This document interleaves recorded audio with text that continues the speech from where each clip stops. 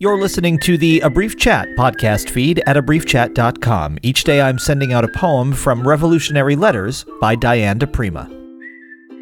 Revolutionary Letter number 78. Bulletin.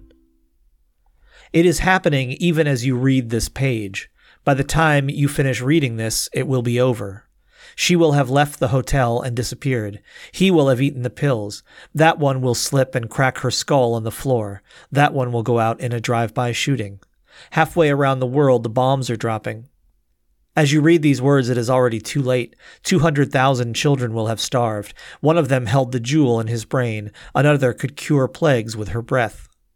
As you read this line, 1,000 have died of AIDS. They die alone, hidden in furnished rooms. They die on the earth all over Africa. Halfway around the world, the bombs are falling.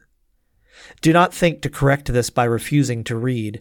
It happens as you put down the paper, head for the door. The ozone reaches the point of no return. The butterflies belly flop, the last firefly, etc.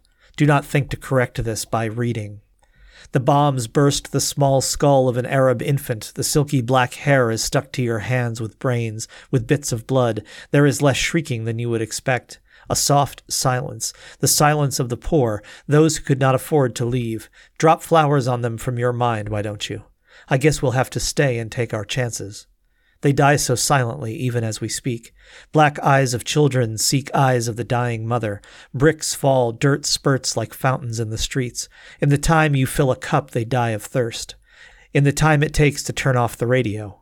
Not past, not future. The huts are blazing now. South of Market, a woman ODs with an elegant sigh. No more, no less than is needed. Halfway around the world, the bombs are dropping.